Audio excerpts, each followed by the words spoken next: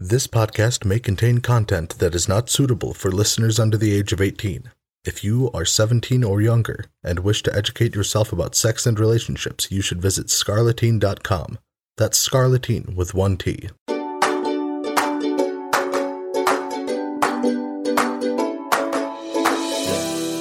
Hey, I'm Alicia, your non-monogamous relationship coach. Welcome to the podcast where my friends and I chat about our relationships, enthusiastic non-monogamy, polyamory, swinging, kink, and our lives. You'll get a candid peek into what makes it worth it to live life outside the box. And in case you're still wondering, nope, we're not monogamous.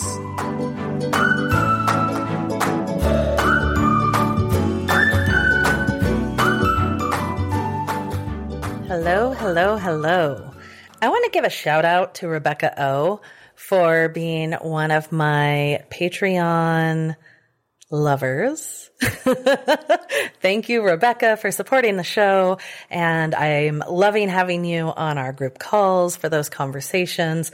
If you, dear listener, would like to join in our monthly calls and also hear the behind the scenes from this episode, our guest Victor's hottest, best sex tip, then go to patreon.com/notmonogamous and become one of our lovers or friends with benefits and support the show and get a bunch of bonuses. Today's guest is Victor Salmon, and they are a beacon for inspiration for those searching for healthier emotional and relational outlook. Their initial exposure to polyamory and subsequent experiences within the BDSM community have shaped their nurturing approach to emotional well-being.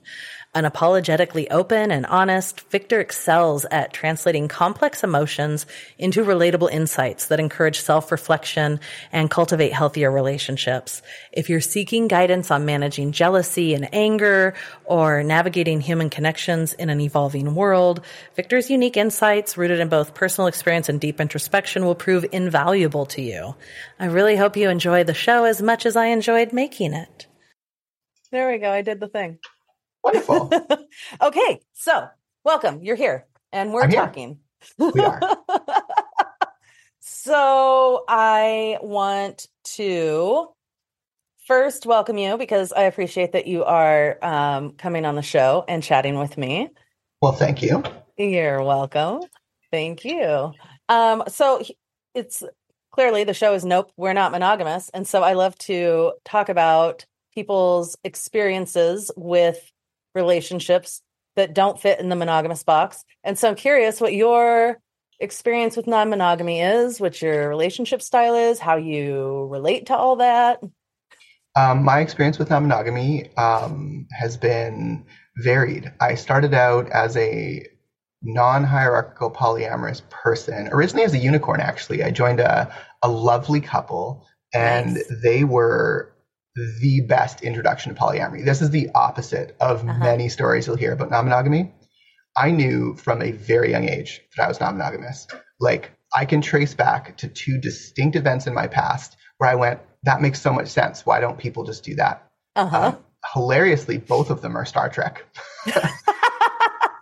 I love one that. of them, one of the best Star Treks, and one of them, one of the worst Star Treks. So I'll start with the good news, which is that the first hint that I might be non-monogamous was listening to Whoopi Goldberg's character Guinan give Will Wheaton's character Wesley Crusher advice about love. In if I had to guess, I'd say the name of the episode is The Dauphine. Anyways, TLDR, a boy ends up in love with an alien, and turns out they can't be together, shocker, and is heartbroken at the end of the episode. And so the advice he gets from an adult is, like, it's, you're not going to love again in the same way, basically. That heartbreak is unique among people, and that loving people is unique, and that, other people are going to tell you that this will just go away, that you'll forget about this person, and in time you'll just love again. And that's not true. Like, you're going to resolve these feelings how you resolve them, and when you love someone else, it's going to feel different. And I just thought that was like such a really critical moment in my growth, because I think I watched that when I was like 8 or 9. Yeah. So, oh my God, I love that so much. I'm a big Star Trek fan, so I really appreciate that. Oh, wonderful. Can you guess what one of the worst Star Treks is? I have no idea. There's so many.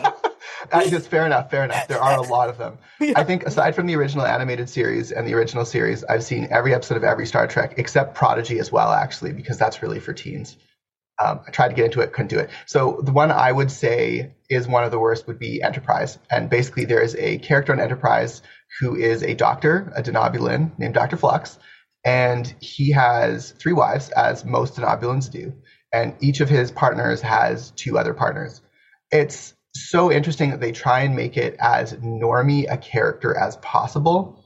He's very heterosexual and is very into marriage, very, very fixed about trigamy, I guess, but is very polyfidelitous. Like he has that group of his partners, and those are his partners, and he never explores any kind of relationship outside of that. No, that's amazing. I remember thinking, like, why isn't marriage like this for human beings? And then I realized, like, oh, for some of us it is. Yeah, totally. Oh my God, I love that. So those are my 2 foundational experiences in figuring out I was not monogamous. And then I still hadn't figured it out, it hadn't clicked for me. All through high school, I tried dating monogamously with pretty much terrible success because, you know, high school. I mean, who has success in high school? And if you do, props to you, but that is not me. Right. Not my experience. So, yeah, not my experience. Mileage may vary. But I ended up in a 5-year serious monogamous relationship with a proposal, and it didn't end up going through to marriage. For me, the proposal was a commitment to work on our issues, and I think, and again, I can't speak for this individual. For this individual, the proposal, I think, was the solution to the issues, and that's where we sort of really diverged. And from there, the relationship kind of spiraled a bit. We're still on like decent terms, but we don't really talk anymore, which is understandable. It's been a very long time. Sure. So for me now, I guess that takes us all the way to my early 20s when I first got into non-monogamy, which would be like 24. I was fresh into the BDSM scene. And that's when I got introduced to non-monogamy, was through BDSM. Yeah. So it was through this like really intense culture of consent and I just couldn't grasp that like partners were totally okay with me dating their partners. Mm-hmm. Like it made a lot of sense for me to be okay with people dating my partner, but it didn't make sense for me for other people to be okay with me dating their partner. Yeah. And that's just based on like the history, right? Yeah. You know, you see other people being super possessive and it doesn't feel safe. But then when your partner wants to go out and have other partners, if you're the kind of person that's like, yeah, free love, go do the thing, it makes a lot of sense to you. Yeah. Oh, how did you wrap your head around that? Like, how did you get to like, you're actually okay with this? That's a really great question. And the answer would be that first unicorn experience, having that couple that sort of took me in and fostered me as a unicorn. Cause I always think of unicorns as like a fostering system, not a hunting system. Oh, yeah. Yeah. Yeah. It's like, if you really want to sleep with lots of people and bring them into your relationship, you need a cheese wheel. You got to foster a unicorn. You got to feed them. If you don't feed your unicorn's not going to be as comfortable as humanly possible. Oh, I love that. Oh my God. Like maybe a whole charcuterie board. Definitely. Yes. Whole charcuterie board. But the cheese wheel is key. I'm just kidding. It depends on the person. Maybe they're non-dairy. That's right. Maybe they just need some hummus. Absolutely. And chickpeas will solve all of your sexual problems is what I'm hearing from this. That's the takeaway. Key takeaway. Chickpeas solve problems. Right. I also have ADHD and I recently changed my meds, so I may meander a bit, but I think that's probably par for the course for the format. I'm here for it. Wonderful. Love it. Thank you so much. So getting involved with that couple, was lovely for me. And they both modeled this really, I think of it as super healthy, loving non-possession. It was very much like, you can make appointments to see, partners if you want to. You see whoever you want. And also you can make appointments to see us individually, but we would also like an appointment to see you, like appointment sounds so formal, like a date to see you together. Maybe like once a month or once every few weeks or something. That's what we did. We just saw each other mostly together. I didn't really make very many individual appointments because it was so novel for me to have these incredible 3-way experiences. And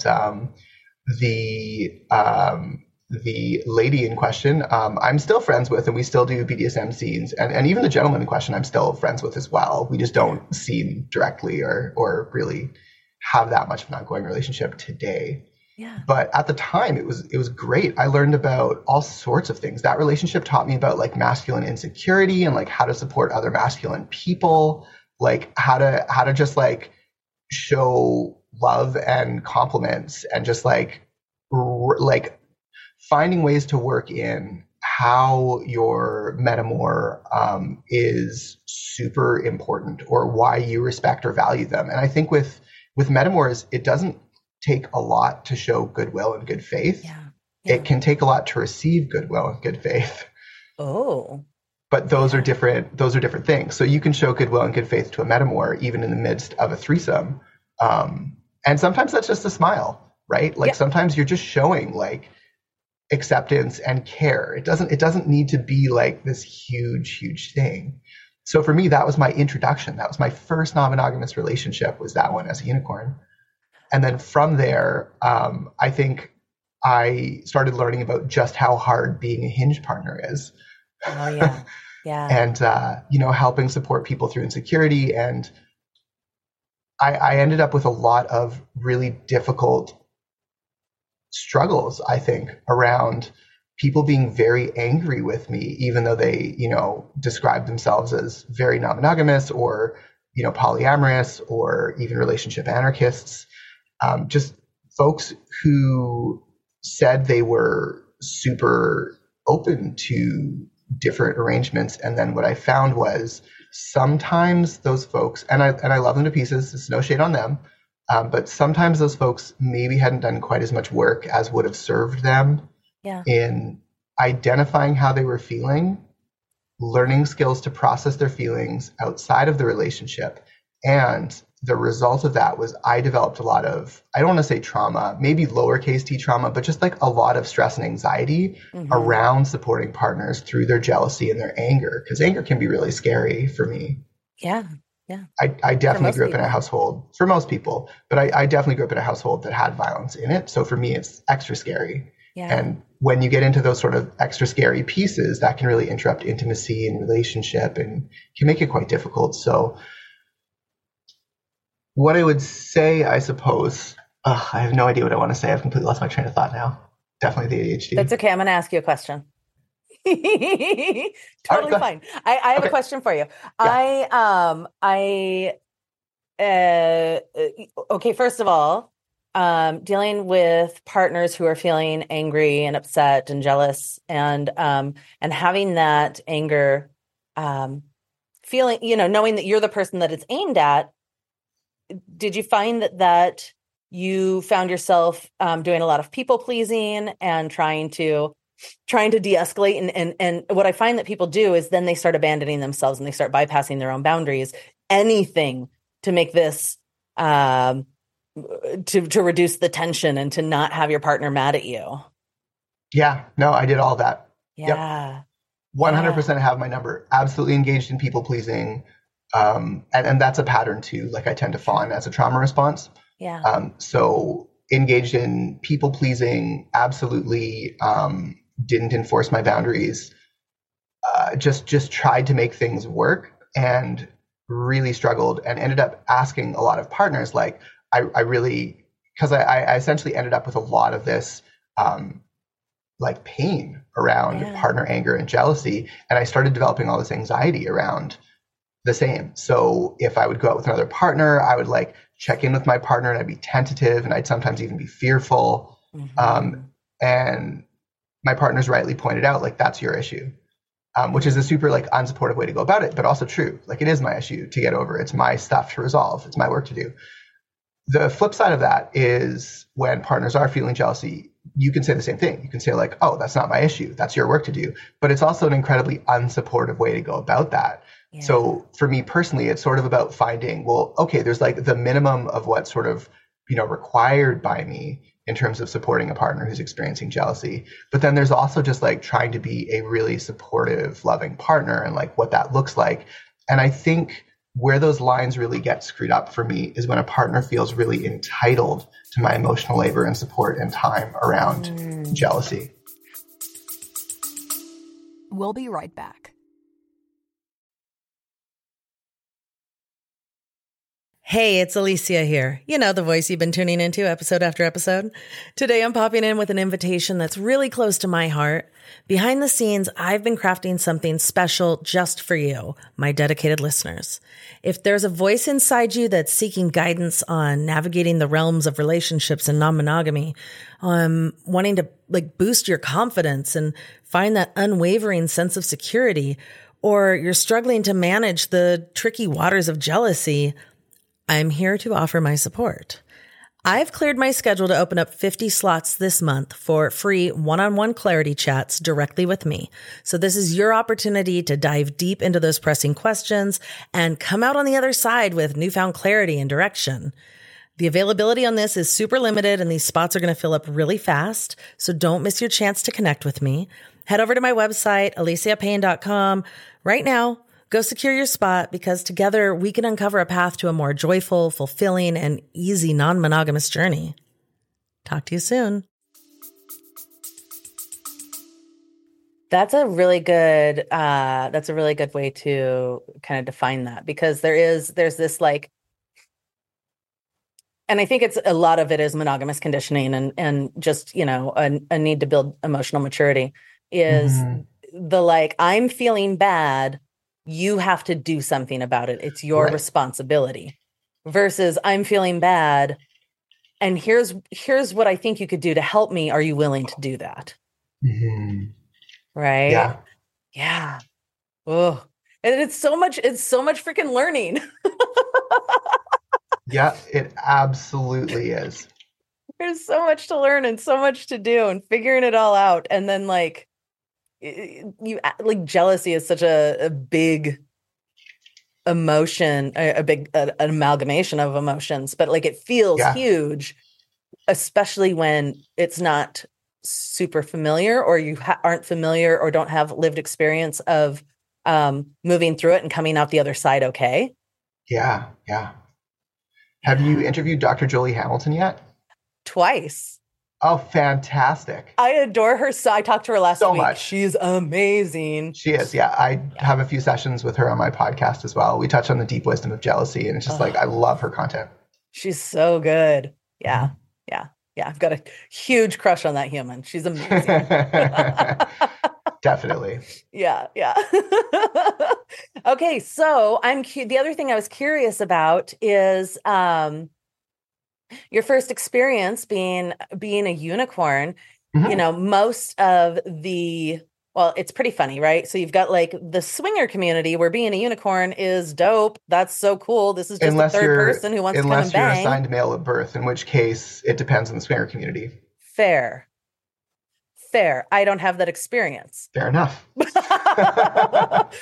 But I can see how that might be a thing. Yeah. It's instead of queerness being encouraged and fetishized, almost to the point where, honestly, going to some swinger communities, it almost feels a little like high school, where it's that woman is kissing another woman. Look, two girls are kissing. For the purpose, but solely for the purpose of turning on their partners. Sometimes they're really into it, and sometimes you see it and you're like, wow, they're really doing that for someone else. Yeah. And where did that script come from? And it just I can see how much packed luggage there is that is yet to be unpacked, and I'm just it's exhausting to look at. Not to be judgmental, because that feels judgmental to me, but sometimes when I see people in a place that I've personally been in with just stuff that has yet to be unpacked, and I'm just this is really taking me out of the mood, I remember what that felt like. But so the swinger community, people versus the polyamorous community, where you mentioned unicorn and everybody is up in arms and this is a horrible thing because you're definitely going to be used and abused by some couple who eventually will hate you. It's kind of the narrative that we hear. Yeah, and I think it's the narrative we hear because it's so common. Yes. But by virtue of being a unicorn doesn't mean you're being abused. Of course not. Exactly. So I'm fascinated. I love hearing that this was such a good experience for you. And anyways, that was a long, rambly way to ask you if this couple was very experienced with non-monogamy prior to meeting you. I think they both had, let me think, we were all young. So the hingy partner had like 5 years of experience, and the other partner probably had like 5 to 7, somewhere in there. Yeah. So like they weren't brand new, and I think that's part of the key. Like when you hear about these really bad experiences, often you're talking about people opening up from a marriage that have absolutely no experience. They haven't really done the work. And there's nothing wrong with that. It's perfectly fine to just live your best life and pursue your dreams. Just you really have to be upfront. And as we say in the BDSM community, you have to play within your abilities, right? You want to play within your skill set. If you don't have the skill set to have a third or a unicorn or something like that, and you're pursuing that, there's nothing wrong with that. But you really need to disclose to those people like just how unskilled you are and what the risks are. Like that's kind of needed for informed consent. Having said that, it is so challenging to, I think for a lot of unskilled couples especially, to find a unicorn that's willing at all, that I think there's a huge temptation to simply promise to do the people pleasing, like you said, to promise whatever the unicorn asks for, even if it's unreasonable. So if the unicorn's like, well, I want a relationship, not just sex. Okay, well, we can make that happen. But it's like, but can you? Do you actually have the skill set to do that? And are you practiced? And like, what does it look like when that breaks down? And like, have you talked about what an exit from that relationship might feel like? Because like that's important for everybody, including the people in the marriage, to talk about. Yeah, absolutely. And then there's the kind of the you don't know what you don't know, right? Yeah. Like people don't know. You know, they're like, well, I have this really great relationship. I'm great at relationships. I'm great at communication. Everything is good. But what they have is a really great monogamous relationship that has no experience moving outside of that. And so that's when I think people need guidance and coaching and community and to look for advice. And I actually teach a class on group sex, and I have a how to have your first threesome class because it's you know, I think most monogamous hetero couples kind of do the we talk about this thing. There's this fantasy. It's really hot. Awesome. Let's get your hot friend drunk and see what happens. Yikes. That's so common. Really? Oh yeah. Wow. Yeah. I mean, I think that was my first couple of experiences on both ways. Got as it. a unicorn and not. I was very Understood. young. Yeah. But I mean, it was like hey, we have this hot fantasy, but we don't actually feel comfortable enough really talking about it. Yikes, yeah. And so I think it's important that people look for resources and information on what other people are doing, right? Mm-hmm. What has worked for others. Yeah, absolutely. I'm so glad that you have that class available. I've never really thought about doing standard offerings or anything like that. I mostly just do completely free resources on my site, and then I do like overly inexpensive classes locally, and it's just like you can really tell it's a labor of love for me, and it's a hobby. I'm looking to spend more on the things that I produce to make them more valuable to other individuals. That's I think where I am right now with my consulting. Yeah. I mean, I think any good information is valuable. Yeah, that's fair. It's all valuable. It's needed. It's so needed. Our whole relational society, or like our culture of relationship is shifting so much right now. People are becoming so one, we're aware that monogamy isn't the only way. I mean, right. Yeah. And people are becoming so much more open about talking about their desires and their fantasies and their, even in monogamous relationships, wanting things that don't look like the script that they started with, right? Right. People don't even know where to go to look for new scripts. They don't know where to go. Like most people haven't read Nonviolent Communication by Marshall Rosenberg, which blows my mind because as a person who's neurodivergent, ADHD at the very least, if not, so the way I would describe it is like a kiss of autism, but just a little touch. Just a little touch. Yeah. It's just enough to be. But that's the thing with ADHD. There's so much overlap with autism, but the fundamental cause of it is slightly different, supposedly, inattention rather than than simply not understanding. But I feel like there's a large dose of that as well. I would say that both share a lot of it's not important. This isn't a podcast, but neurodivergence. Yeah. I could have that conversation all day long too, because I also have ADHD and so does my daughter and so does my mother. And like, yep. And probably most of the people I'm in relationship with. Yeah, neurodivergence flock together. It's just like we understand how the other communicates. We're really good with info dumping, which I think is one of the reasons why we end up being podcast hosts. Yeah, totally. Let me tell you about this thing. For like 20 minutes. Yeah, exactly. But people are looking for resources, right? Yeah. Like they're looking for how do I talk to my partner about these things? How do we meet people who are into these things that our friends probably think is weird? I have a really interesting resource, actually. When I was doing a lot of my research on transformative justice, I came across this needs-based framework from Australia, New Zealand, and it focuses on need satisfaction as a form of good. Like, people will secure goods, and when they get desperate enough they can't get those goods, they resort to less ethical means. It was a really interesting model of human needs, because I'm used to looking at NVC, nonviolent communication or compassionate communication for the uninitiated, that focuses on like, these are sort of like the 7, I think, categories of major human needs. And then within them, there are all of these different kinds of needs that are like subcategories. And then there are all the synonyms. And you kind of have to learn the vocabulary of human needs to be able to really even be self-aware of what they are. Like, you have to know what they are to know whether you have them or not. Yeah. And so NVC is a really great framework. It's usually one of the first ones I start focusing on when I'm coaching and consulting with them. But then also there's this really interesting good primary goods, secondary goods type framework that's like, I would need to look it up. But I remember coming across it, and I really like it in the sense that it models, like, I don't want to say it justifies bad behavior, because that's my fear. It's usually used to look at like criminal infractions. But if we're looking instead at, couples who are exploitative of thirds, or just not as kind or caring as they could be, that's also a framework that one could look at. Yeah, I love that. We're going to find it.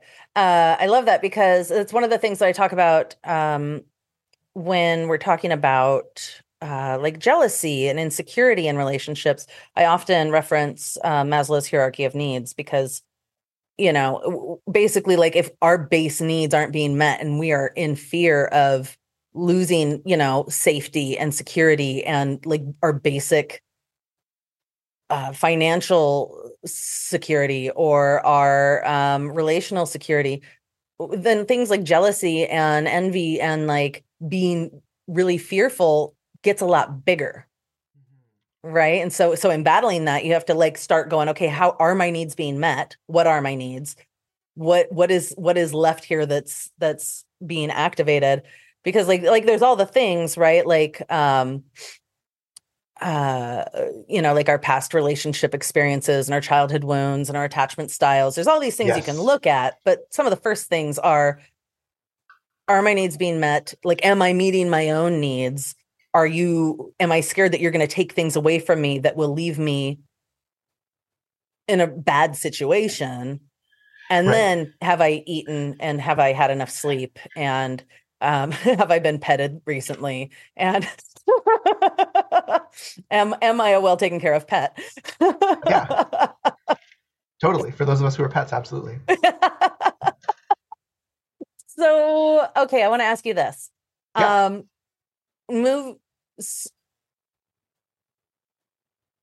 Moving from kind of a typical monogamous relationship that we're supposed to do, and then moving into non-monogamy. I love that your introduction was through BDSM, because there's so much good stuff happening there. Yeah. But I'm curious what your biggest challenges were in moving into non-monogamy. Yeah. Like what we already discussed: people pleasing, boundary setting, being able to be appropriately sensitive to my partner's jealousy rather than overly sensitive or undersensitive. Yeah. So Ooh, being able good. to reattune that like emotional microphone that I'd had people scream into before, and that makes it very hard to put the headphones back on. Yeah, that's a really good analogy. I like that. I Thank like you. that a lot. What would you say has been the biggest growth area for you or impact for you in that? The biggest growth area or impact. Um, I think there's so many things going on, right? Like on the one hand, being able to sort of look at my attachment style in like with Polysecure is an excellent book. Mm-hmm. Um, that was one area for sure. Attachment styles, which you already mentioned. Interestingly, I was in a relationship with someone who had an anxious avoidant attachment style who described me as secure. And I was like, that's the first time anyone's ever described me that way. But I was modeling like a lot of security and stability, and it felt easy because it didn't feel like I was the one that sort of was needing to change a lot. Mm. I think like a lot of the focus on change that my partner had was on herself. Yeah. So that made it a lot easier to seem stable. It's like it's easier to be your best self when you believe in your best self at all. Yeah. And I think it's really hard when all you see are problems to see yourself as a really quote unquote good poly person, as the saying goes. Yeah. Yeah. Oh, that's really good. That's really good. And I've noticed that as well, that like attachment styles really shift depending on, well, one, like the amount of work that you put in on healing and shifting things for yourself, but also just the individual relationships and the structure of those relationships, like the energy dynamics in the relationship can shift Yeah. that a ton. Mm-hmm. And I find that attachment styles also very flexible. Yeah. At least in my experience, it's like I think that's the thing people are most critical of attachment style, sort of attachment theory of, is that you might be anxiously attached to one person and avoidantly attached to another, or Yes. you might be very secure with one person and anxiously attached to another. Yeah. Yeah. And so like figuring out the underlying beliefs that you have about, like you said, where you get your needs met, and like about potential outcomes. How could this hurt me? Like that can really change how you respond. Like maybe your attachment style is anxious and it's just not very provoked in a lot of relationships. And then you meet one person who you really like and it's deeply provoked there. And you just find yourself engaging in all of these spiraling, super anxious behaviors. Uh-huh. Yep. That is spot on. That totally happens. Certainly does. Oh, I Yeah. love that. I And I love have, that. fortunately or unfortunately, or through my own fault, been someone who I think has provoked a lot of anxious attachment in partners I've been with. And I think part of the reasoning is I'm not always their first monogamous relationship. That's certainly, or non-monogamous relationship. That's certainly not true. But sometimes I am, and that can be one of the reasons that you're the partner that sort of provokes an anxious reaction for the first time for someone, Yeah. or a very heightened anxious reaction. Yeah. So there's attachment styles, and then there are certainly other areas that I've grown a lot in. I would say therapy, just going to therapy. Yeah. I've had a regular therapist. When I was in my late teens, early 20s, I was going every week. And then from my mid 20s to my mid 30s, I was going like once every 2 weeks when I was going, and I was doing like some years on, some years off. And now I see a therapist about once a month. Yeah. Yeah. I think I wish that this was something that was more more socially acceptable, especially for those people who present as men. That is like there's so much stigma around therapy there. And then also just that like we need support, and our parents and friends aren't always the best people to be that support. They don't know anything better. Yeah. You really want to find like a non-monogamy friendly counselor. They do exist. There are plenty of them. Yeah. Yeah. Yeah. My therapist is a registered clinical counselor in Vancouver. I'll throw in a plug. Nikki Bell-Humer. She's great. Very queer friendly, very, non-monogamy friendly for sure. And I would say even kink friendly. Yeah. Yeah. I love that. Yeah. And like those humans exist. She even did sliding scale when I started because I just didn't have the money to pay full rate. Yeah. Yeah. So like those humans exist. They're out there. They're hard to find. They may be hard to find in your local area. You may be able to find someone who does distance. Yeah. Yeah. And then there's all those non-monogamous consultants who, of course, are not therapists, such as I assume yourself and also myself. Yeah. Yeah. Yeah. The coaching realm is, there's not a lot, but there are several for sure. Yeah. For sure. It's not a saturated market, I'll say that. No. What would you say is something that anybody can do for free to help them approach relationships in a healthier way? Great. That's such a good question. Like looking at needs frameworks, having a vocabulary just to understand like what you need. Being able, when you're in a position of struggle or emotional disturbance or I don't want to say fugue, but when you're on the struggle bus and you're on the struggle bus, what are you afraid of? Like, what are those beliefs? Doing a little bit more of that self-reflective work. And if you are not on the struggle bus, you can still do all that work if you've been on said bus before. You can literally just think like, okay, when I was having that horrible experience, rather than framing this as like something that was done to me, like what were the things that I was struggling with in that moment, right? Like what were the fears I had? What were the needs that were being met that suddenly were not being met? And just sort of taking a personal emotional inventory, getting like a really good sense of like, okay, where was I on the map of human emotions then? And sort of getting good descriptions. How did those emotions feel in my body? Right? Like kind of touching on somatics a little bit and then sort of bringing it all home into like, okay, so I know what I was feeling. I know what needs weren't being met. How does that relate to like attachment styles? And sort of having that conversation as well. And for folks who are just starting, who don't know all of that stuff, there are really good resources to start, right? You can always read Nonviolent Communication by Marshall Rosenberg. You can always read Polysecure. It's Jessica Fern, right? I think it's Jessica Fern who wrote that. Yep. And there's tons of other stuff you can read as well. But I would say those two, for people who have not read anything yet, are a really good starting point for just like improving their human relationships. And I find that both of those books will serve people who end up being monogamous, even if, they're just exploring non-monogamy. There's a lot of good quality information that'll really help you make monogamous relationships better too. Yeah, absolutely. I recommend those for anybody in relationships, period. Like that is information we should all have. Agreed. Yeah. And honestly, I feel like non-monogamy isn't necessarily harder than monogamy. I think it's just a different skill set. Some people just have built the skills for non-monogamy, and the idea of approaching monogamy is like, oh God, that's so difficult. Like, why would anyone want to do that to themselves? And vice versa. People say the same thing about non-monogamy. Yeah.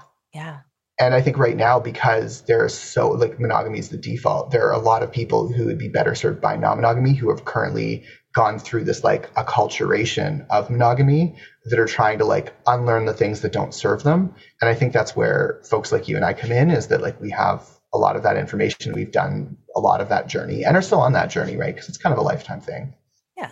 Yeah. I mean, but there's being a person in relationship with people.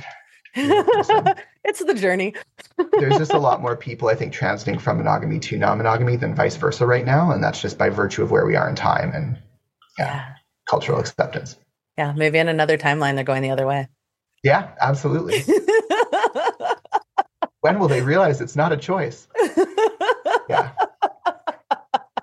Exactly. Is there anything that you would want to share with the listeners that I haven't asked you yet?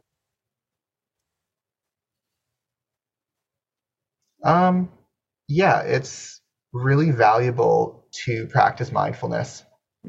I say this as someone with a degree in molecular genetics, like just taking like a 60-second time, like period, to just like sit and observe your feelings in your body when you're really struggling will give you enormous amounts of data and insights for troubleshooting and figuring stuff out later, whether it's in therapy or on your own.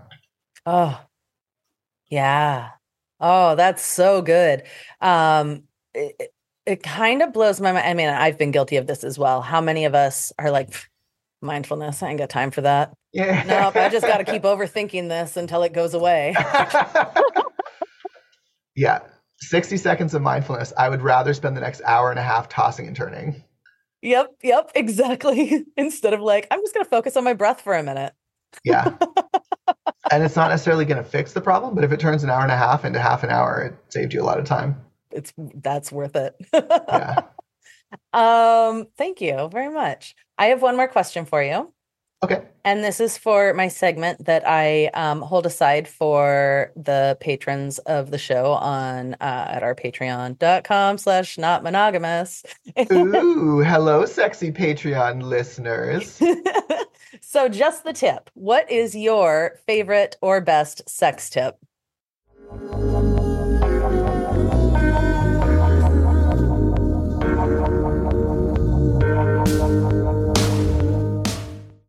Brilliant. I love it. Thank you. That was like a whole bunch of tips there. That's fantastic.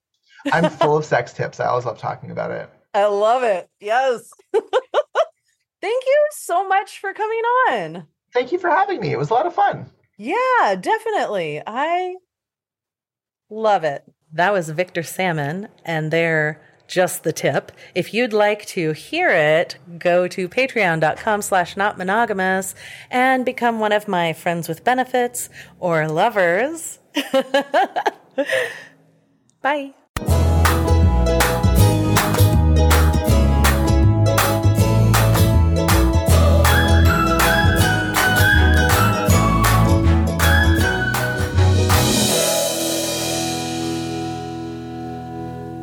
Thank you so much for listening today. It would mean the world to me personally and would help us keep this little podcast going if you would subscribe, leave a review, or share this episode with your friends.